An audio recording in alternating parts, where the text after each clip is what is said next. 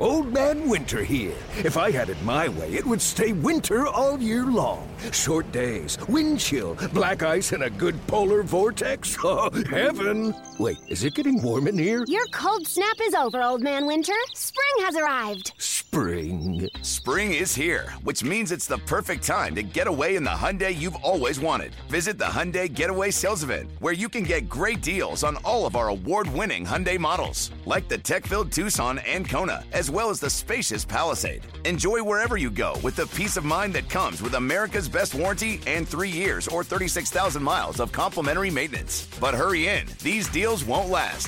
Add more joy to your journey at the Hyundai Getaway Sales Event. Now get 0% APR or up to $1,500 bonus cash on the Hyundai Tucson.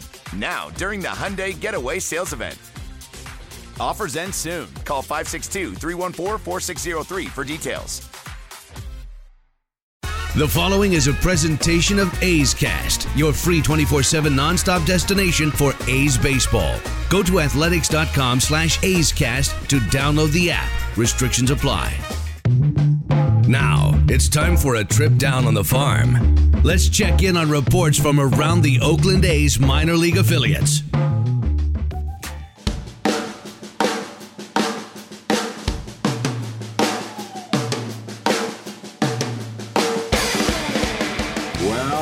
Welcome to the A's Farm Podcast. I'm your host, athleticsfarm.com editor-in-chief Bill Moriarty. And today we're going to be joined by former Stockton Ports manager and current supervisor of player development for the A's, Rick Magnanti. We'll be talking a little bit about his career in baseball, as well as his current role with the A's, and we'll be getting his take on some of the top prospects in the farm system. Hey, thanks for joining me today, Rick. Hey, my pleasure, Bill. Thank you for having me. Well, we're definitely going to be talking a lot about a lot of different prospects with you today. We're going to get updates on guys like Puck and Luzardo and Caprillion, and we're going to talk about guys like Sean Murphy and Austin Beck and Sky Bolt, Jeffries, Dunshee, Howard, and all kinds of interesting prospects. But first, I know you're someone who started your career in professional baseball 50 years ago now. So I just wanted to give folks a little sense of your career path over all those years. I don't know if it seemed like a long journey or a short journey to you, but I believe you were originally drafted back in '69 in what were then the early days of the Nixon administration, I guess. That was, that was Vietnam, civil rights, and free love. That was the era. Well, I hope you were. Sure. I hope you were getting plenty of it. I'm not gonna confess to any of those things. No comment. Well, I think you were drafted by the Indians in '69. If I'm correct, your playing career didn't last too long, and eventually ended up making the transition into scouting, right? Yeah, I had a very inauspicious debut. It was a short-lived career, and I found myself in the private sector actually for 10 years. Was able to get myself back into baseball in the late 70s as a instructor and associate scout with the Milwaukee Brewers in the late 70s, and then hired on with the Scouting Bureau in 1982. And spent 82 to 86 with them. So that's how it all began for me. That's how I segued back into it. My original entry back into professional baseball was as an area scout for the Bureau. So that's where it kind of all began. So then I think you joined Oakland at some time in the 90s as the Southern California area scout. How'd that come to pass? In 1995, I wasn't working at the time, and I had a somewhat of a relationship with Grady Fuson. When I was a bureau scout, he was an area scout for the A's in Northern California. Got to know him. They were looking for an area scout in Southern California, and I was fortunate enough to be interviewed and hired by Grady, and that was 1995, and that started my tenure here with the A's. So tell me about some of the players. I mean, Southern California is a hotbed for baseball talent. Tell me about some of the players that you scouted and signed while an area scout for the A's. Well, I was very fortunate, like you say. It's a very fertile area for scouting, as history has proven. The number of players, the number of big leaguers that come out of California, certainly. And I, being in the greater Los Angeles area and moving up north through the Central Valley, I had a very, very good area. And I was very fortunate in those years working for the A's and directly for Grady to be able to scout, draft, and sign players like Barry Zito, Bobby Crosby, Eric Burns, Ryan Ludwig, Billy Murphy, some of those guys. So that was, again, with Ronnie Flores. So those were kind of the guys that I kind of cut my teeth with the A's in the scouting department. And then I was, in 2006, I had an opportunity to manage the South African team in the inaugural World Baseball Classic. And we were training here at the old Papago facility in Scottsdale, our minor league facility, for that inaugural WBC tournament. And when that was over, we were eliminated after the first round. Our director of player development, Keith Lippman, asked me if I would be interested in managing Vancouver, our Northwest League affiliate, and our short season A club. And I said, you don't have to ask twice. And so that began my kind of duality as an area scout for the Oakland A's as well as a short season minor league manager. Yeah, a lot of people don't realize that there are a lot of guys like yourself who will spend the spring scouting and then amateur talent, and then in the summer will go out and manage a short season team like that, whether it's Vancouver or Vermont or wherever in one of these short season leagues, so that you're really getting your hands on a little of both the scouting end and the development end. That's true, and I was just very fortunate that the Oakland organization was very embracing in terms of a philosophy that allowed scouting and development to work hand in hand. They would bring area scouts in the short season as pitching coaches or hitting coaches or managers, and that's what allowed me to get back into the development side of the game. Some organizations, they try to keep the two departments separate, kind of stay in your lane. And if it hadn't been for that kind of welcoming attitude and that inclusive kind of philosophy, I might have been able to get back into the game on the field. So I thank the Oakland A's for supporting that kind of thinking in terms of the utilization of their people. Right. So besides Vancouver, where were some of the other places you've managed in the A's system?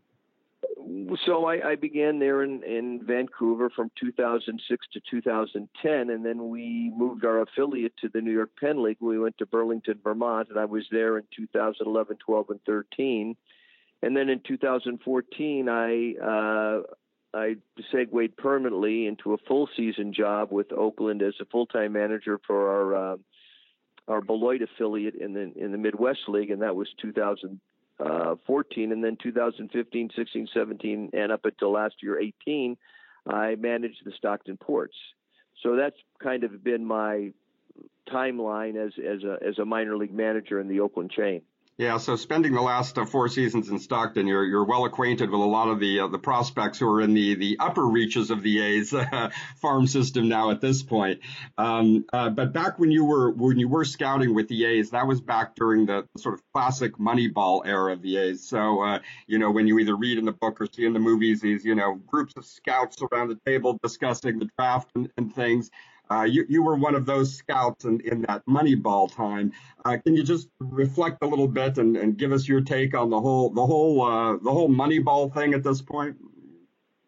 Well, I mean, it was a very out of the box kind of thinking at the time for the A's. A small market club with a limited budget, trying to find nuggets, so to speak, and in ways of evaluating players that traditionally hadn't been used in the past.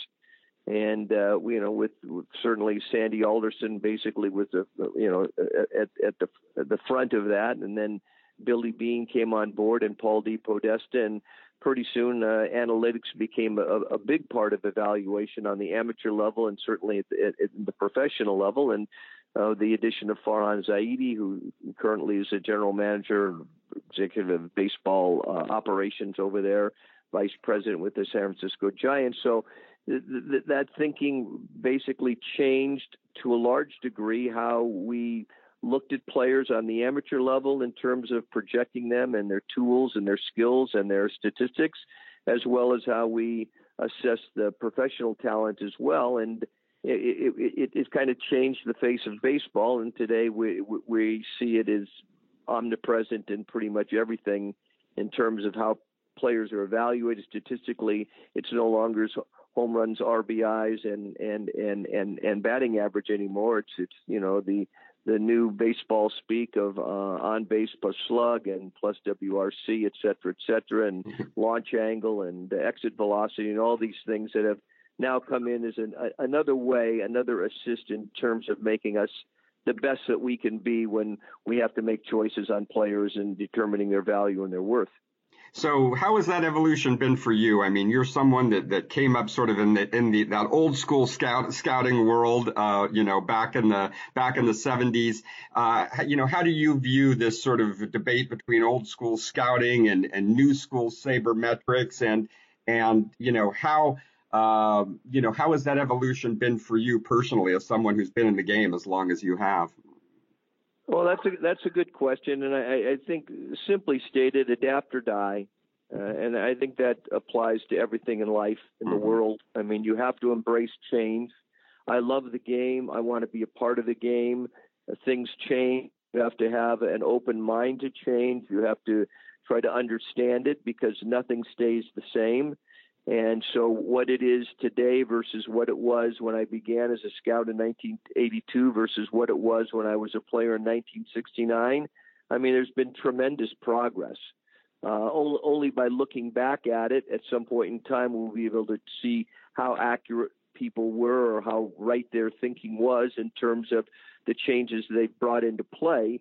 But it's just what it is, and if you want to stay in the game, then you have to embrace the change, and you have to welcome it, and you have to make it a part of how you do your job. And I think Oakland has been again on the cutting edge of that, and everybody that is with this organization sees it as such and is very receptive to the new thinking, as well as taking into consideration that we still go out and look at a high school player at 17 or 18 years old. We have to look at the basic run, throw, hit, field, and power tools. Where are they now? What can we project them to be? What is the skill set? And ultimately, truly, what is the makeup of the player? All those three things taken into consideration, along with the analytics and what they can offer in terms of the equation for success, all play a part in what we do. Yeah, well, it does seem like in recent years that the A's have done a good job of really integrating the analytics with actual, old school scouting as well. That the team likes to have the analytics side, but then they also do like to have guys go out and put their eyes and they like to try to integrate the scouting perceptions with the analytics data as well. The human element is a part of it. No matter how you slice the pie, there is a human element in this game, and that is something that has to be taken into consideration. No matter how analytically sound you may think your plan is or your equation in terms of determining what is going to separate one player from the next. So that's part of it as well, and I think it plays into it certainly. Well, speaking of change, after spending the last half decade managing full season teams in the A's system, this year you moved into the new role of supervisor of player development, and now you're based down there in Arizona. So tell me a little bit about your current role with the A's and what you've got your fingers into in this current job. Well, when I introduced myself to the new people on the staff here in spring training, I called myself, I'm the sensei. It's wax on, wax off. I am. They've asked me to take on a mentoring role in terms of we've added new coaches, a fourth coach at every level of our minor league system. We have some new young managers who are embarking upon their careers, and they felt it would be advantageous for someone like myself to be able to step in and help and assist and be a resource in these young managers and coaches' careers. So I'm taking a little bit different approach to what I do. I'm still in a position where I'm hands-on with players as well. So I'm teaching young players about the basics of the game and how to play the game. And I'm hoping to teach young coaches and managers the leadership skills that are necessary to succeed, to relate to players, to be able to be a good teacher, to be a good leader, to be a good role model. And I'm kind of like feeling my way through it a little bit. It's kind of, there's no real particular structure or guidelines in place. I'm kind of making my way through based on, one-on-one kind of interaction with our staff and our young coaches. And that's basically what I'm doing. I'll be here through the extended program. And then after the draft in June, I will go to Vermont to be in a capacity to assist Aaron Nakula, our manager, as a bench coach. I'll be able to put the uniform on every day and do the work on the field. If they want to utilize me in the dugout, if they want to utilize me on the lines, if they'd like me to sit in the stands and sit back and get kind of a broader perspective of the game so that I can offer my insight and my experience. And also, I'm sure I will be writing reports on opposing players for Dan Feinstein and the scouting department to assist them as we evaluate players in other organizations in terms of acquisition down the road. Well, I know in this new role, you're obviously spending a lot of time down there in Arizona at the minor league training complex in Mesa. And because of that, you've had an opportunity to see a lot of the A's top prospects during minor league spring training and as well now during extended spring training down there in Arizona. There's still a lot of guys down there in camp. A lot of people don't realize that once the season gets going, there's still plenty of players down there in Arizona at the minor league complex for you guys to work with. So let me ask you about a few of the guys that are down there now. You know, people are always particularly interested in some of these high profile pitching prospects that have been working their way back from injuries. AJ Puk, as we know, had Tommy John surgery last year. I heard that he's finally back throwing off the mound to hitters down there in Arizona. Is that the case? And where's he at? And do you think can we expect to see him back in action when the Arizona League gets going again towards the end of June? I'm not sure what his exact timeline is. I can say that he is down here rehabbing, and I think his rehabbing is going very successfully. It's somewhat methodical. It's a slow process to bring these guys back. We're cautious. We monitor everything they do. But to date, he's on line to reach his in game as projected. So he's healthy. I see him on a daily basis.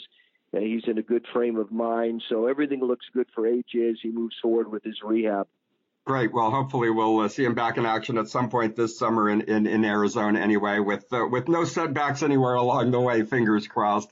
Now, what about Jesus Luzardo? You know, everyone was so excited about him this spring. He's such a dynamic young talent, and everyone was so eager to see him in action. And it was so disappointing when he went down with a shoulder injury. I believe he's just been shut down for the past month and hasn't done much of anything. But can you tell me where things are at with Jesus Luzardo? Yeah, he's on the throwing program down here as well. I don't think he's been up on the mound yet or thrown to live hitters, but he's very anxious to get back into it. He's feeling good, and progress is being made. In a very positive way with him. Again, you referenced him. What a talented young player. What a poised, mature individual. What an advanced pitcher for his age. I had an opportunity to, manage him a little bit at the beginning of last season in Stockton. He began the year there. I think the sky is the limit for this youngster. There's just so many good things that you can say about him. His ability to pitch, his arsenal, his competitive nature, all those things. I mean, we all look forward to seeing him in the big leagues, in the not too distant future, certainly. Yeah, I think I heard he was, doing long toss at this point. So, it's obviously going to still take a little while for him to get back into pitching shape. But, hopefully we can see him back in action before we get too deep into the summer as well, because I know everyone's just so excited to see him back on the mound. Anytime he pitches, it's always worth watching. Oh, absolutely. I mean, this is a very, very talented young kid with tremendous upside, and we just keep our fingers crossed, as we do with all our players, that we can stay healthy. Really, that's the biggest concern. If these guys can stay healthy, then we know that they have the potential to perform, and if they can do that, then they can be a big asset to our big league club.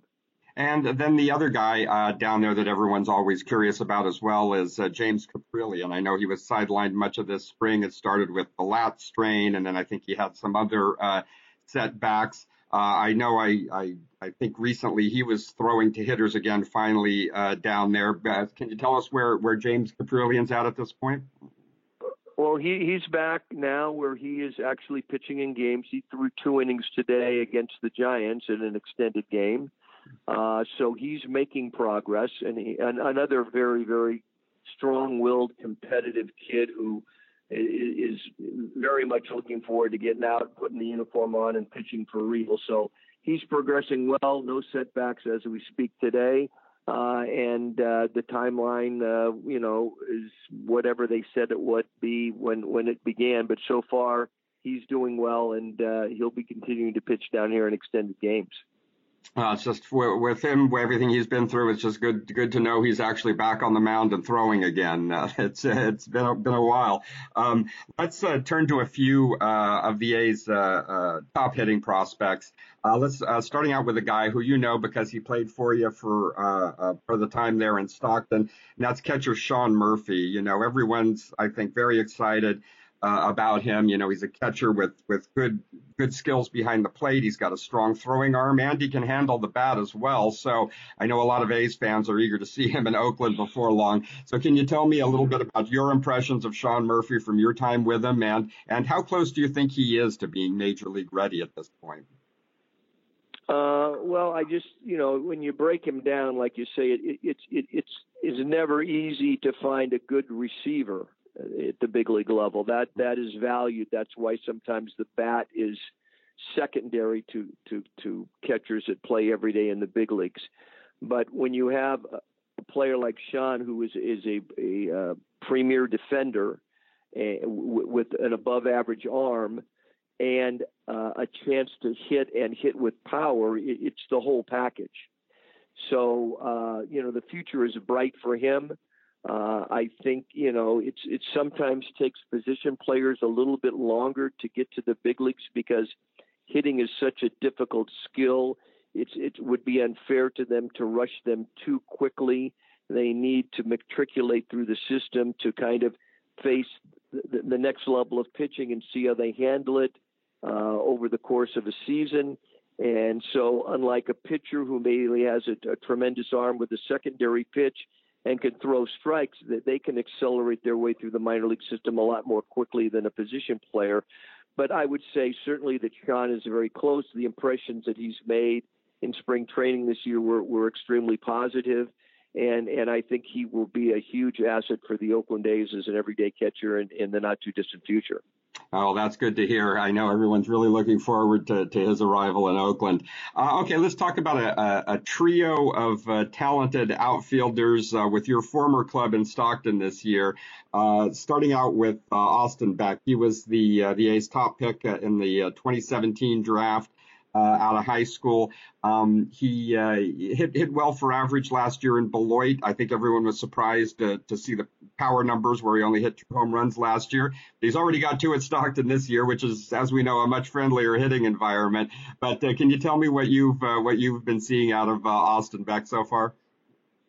Well, I didn't have no real in-season history with him. I never had an opportunity to manage him. But I did get to take a look at him a little bit here during the spring, and first of all, he's physically much more mature. He's stronger, and his approach to hitting has improved considerably from his first year here in the Arizona League. So his tools are improving. His physical prowess is such that he's starting to develop what we call a man body now. He looks like a mature individual, not like a high school kid any longer. Right. So now it's just up to him to see how well he does at the next level. And I think everybody down there in Stockton to begin the season got off to a little bit of a slow start offensively, but it seems now that he's starting to get some wind behind his sails, and his bat's starting to come a little bit. And I'm sure that there will take some time for him to acclimate, to get used to, and to find his way in that league. But it's like anything; it is a process. It takes development. And I'm sure that, once he gets his feet on the ground, he gets familiar with the league and gets comfortable down there, his tools will play up and his skill set will continue to improve. And certainly he's an up-and-coming young prospect for the Oakland A's. Well, another guy in Stockton who I'm sure you got a good look at this spring in Arizona is the A's big Cuban import, Lázaro Armenteros, who, again, very, very toolsy, very talented guy, perhaps a little raw, but there's no denying the tools he possesses. So can you tell me what you've seen out of Lazarito thus far? Well, again, like you say, it's a physical player. It's a combination of speed, power, more offensive than a defensive guy. I think that he too is, when you speak to the Cuban player, sometimes it's difficult to really put them in a place where you can kind of draw a parallel to an American, like a college player, 3 years at a Division I school, playing at the top level of competition. Although Cuba has a rich history of baseball, they don't have the infrastructure to play there that we have in the States. So it takes some of these guys, Blanco comes to mind as well, a little bit of time to acclimate to American baseball, to playing every day, to understanding what that pro routine is, and finding their kind of a comfort level there.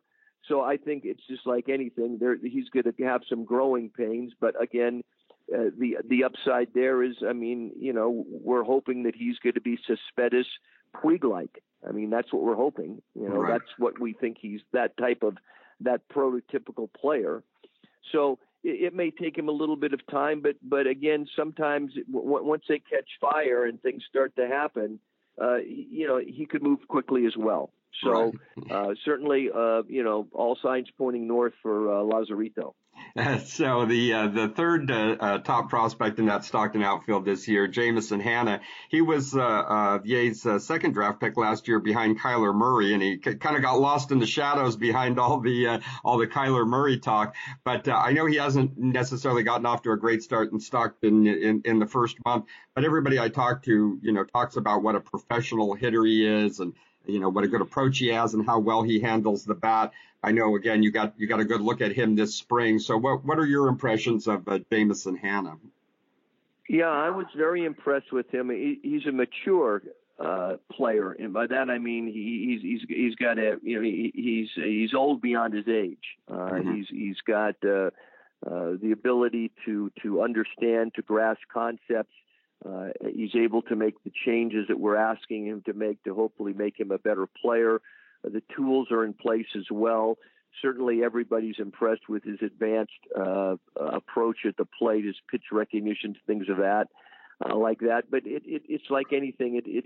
Professional baseball is just a lot different than amateur baseball. And there's so many things that players have to become accustomed to in professional baseball that first year really is an orientation. You really can't place a tremendous amount of emphasis on the statistical results. It's more of getting an understanding of what it means to play 140 ball games, the travel, the possible injuries, all the things that come into play.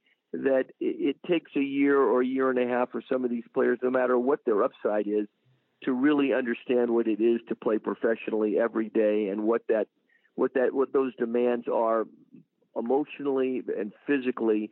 And so I'm sure that, again, once he starts to get his feet on the ground and understand what he's up against every day, his aptitude and his commitment, his desire will bring his tools and his ability to fruition as well.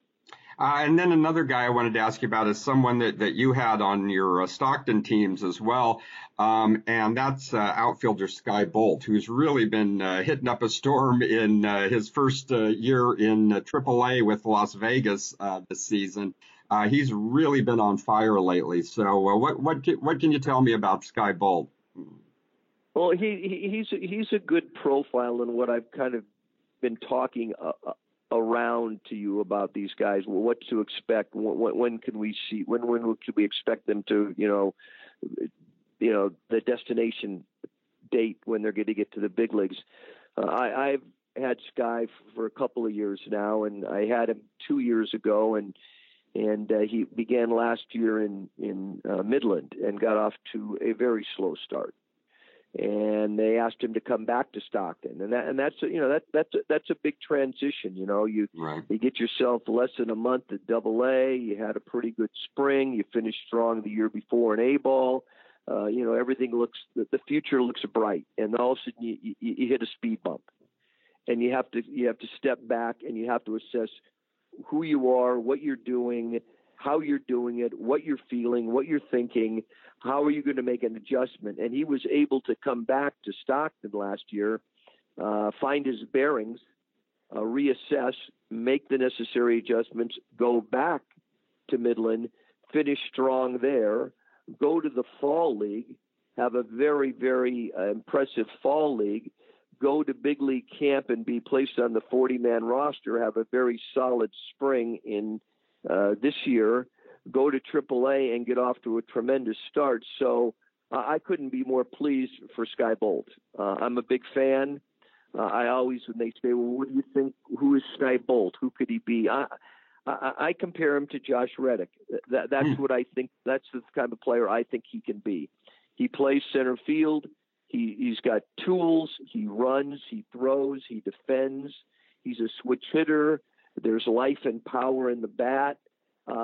He's got it all. And so it's just a matter of him putting it together and performing.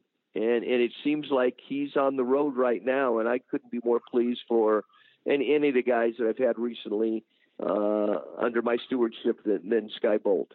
Yeah, I was going to say, just pretty much what you said in terms of he always seemed to be a very toolsy guy. He had a lot of tools, and it was just a matter of him putting it together. It never seemed to really come together on the field. And for some reason this year in AAA, it seems like he's finally putting all those tools together, and he's hitting like everyone thought he was capable of all along. Yeah, consistency is a big it's not a problem, but it is something that big leaguers are that minor leaguers aren't. Big leaguers, they have their ups and downs too, but there is a consistency of performance that you expect from them. On a given day, a minor leaguer, a given week, a minor leaguer, a given month, a minor leaguer could be very impressive, and then all of a sudden you go from a peak to a valley. And how do you find your way back up the slope again? And that was always basically Skye's Achilles heel. It was an up and down, and inconsistency in his play. It was never can he do it? It's how consistently can he do it, and that takes time, and that takes patience, and that takes commitment and diligence and a strong will to overcome adversity and criticism. And people that have got you under the microscope and have an expectation for how you should play, and when you don't, they have a critical eye toward you. So it takes a lot to be successful in this game, and a lot of it is character, and he has that. He has that character, and he has that will and that competitive spirit. And I'm hoping that it all comes together. And nothing would make me happier to see Skye Bolt in the big leagues sometime this year. Yeah, that could be exciting. And it could be quite possible too with the way he's been playing at Vegas. All right, let's talk about a few very exciting and healthy pitching prospects for the A's. It's always good to have promising pitching prospects in the system, and it's even better when they're healthy. So That's true. There's a couple of guys that you've well. You had them at Stockton. They're always talked about together. They were drafted back to back a few years ago. and they're both right-handers, Parker Dunshee and Brian Howard. They both had really solid years, starting out in Stockton last year and then moving up to Double-A Midland. And they're both back in Double-A Midland this year. Both of them have ERAs under 2 as we finish the first month of the season, as we come to the end of April here. You know them from your time last year in Stockton. Tell me a little bit about what you see from Parker Dunshee and Brian Howard and what you expect to see from them going forward. Well, I expect to see them develop, improve, and eventually pitch in the big leagues. They're both big league prospects, and they're both terrific young men with a commitment and a work ethic and a desire and a drive to be the best that they can be. And I think that is one thing that truly separates them, their ability to prioritize, their ability to go out and compete, their ability to make adjustments on the fly, and not allow adversity to stop their progress. I can't say enough good things about both of them. It was a delight to have them. I'm glad that I was able to be a part of their careers as they moved from the lower levels to the upper levels. I got to see them both pitch again this year in spring training. And as you referenced, Howard with a 1.73 and Dunshee with a 1.74 after 5 starts. Less hits and innings pitched. Dunshee was almost as many strikeouts as innings pitched. Their numbers are good. I just expect that they will continue to pitch effectively this year, and I wouldn't be surprised if they finish the season at a higher level than where they began. Yeah, the interesting thing about both those guys, too, is that as well as they've performed, it's not like either of these guys is throwing in the high 90s. It's not like they have overwhelming stuff, but they both seem to have really good command and really know how to work with what they've got to succeed. Yeah, they're, in a true definition, they are pitchers. Mm-hmm. They're almost like old school pitchers. Mm-hmm. It's more about location and movement. It's more about exploiting hitters' weaknesses. It's more about pitching to your strengths. It's knowing how to get out of an inning. Those are the things those are the intangibles and the skill set that they have. Both of them, I believe, will probably have a little added velocity as they move on. I mean, Howie is a tall, slender guy. He's not a man yet. He doesn't have a man body. Once he does, he's going to be a different looking guy at 27 or 28 years old than he is right now. If that frame fills out a little bit and he adds 2 or 3 miles an hour to the velocity and he's able to continue to sink the ball and have that effective changeup and be able to locate and pitch downhill, there's still upside to both of these guys. Dunshee he's more like I don't know if this is a real comparison. I might be over my skis here a little bit because this guy was a great Oakland A's pitcher, but he's like a catfish hunter. This guy locates. He gets hitters to swing outside the zone. Certainly, when you don't have that above average fastball and or movement to compete with or combination of, if you don't locate, you're going to give up hits. And these guys, they do give up hits. But they're able to minimize damage because they can get themselves out of a situation. First and second one out, they get a ground ball, double play, inning over. They don't walk the guy. They don't elevate and give up a big hit.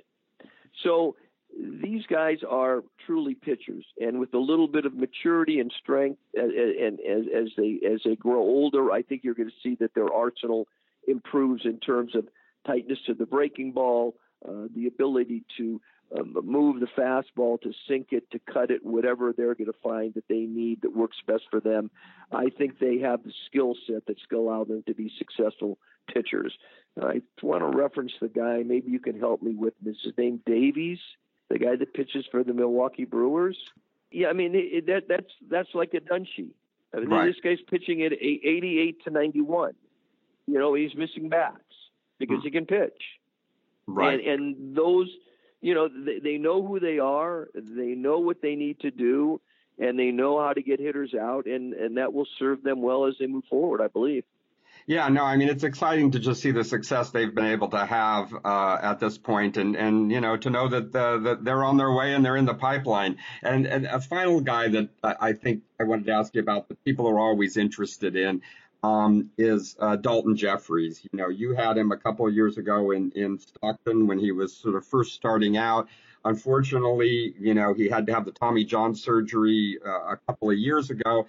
He basically didn't pitch for almost 2 years. Got back into action this April in Stockton, pitched really well, and now he's already on his way up to Double-A Midland. So can you tell me a little bit about where you see Daulton Jefferies is at this stage of the game?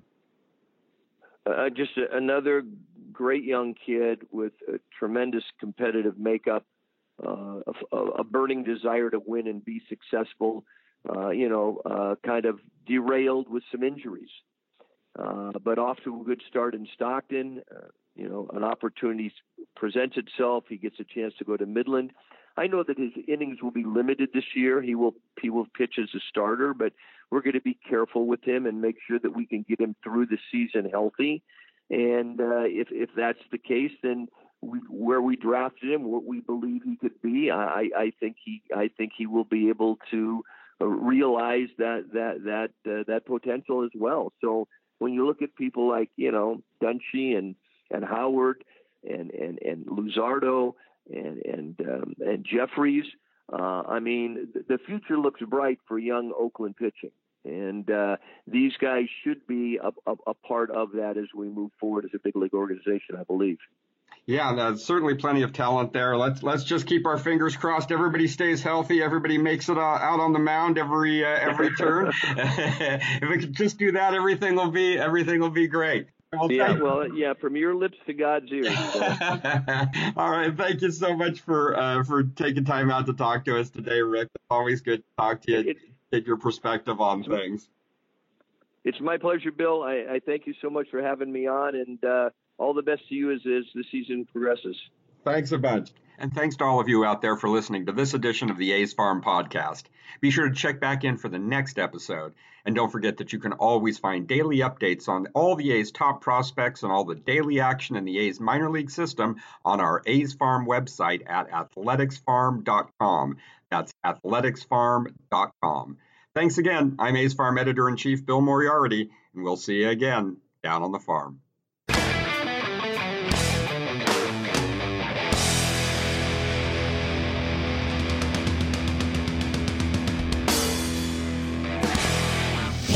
This has been a presentation of the Oakland Athletics.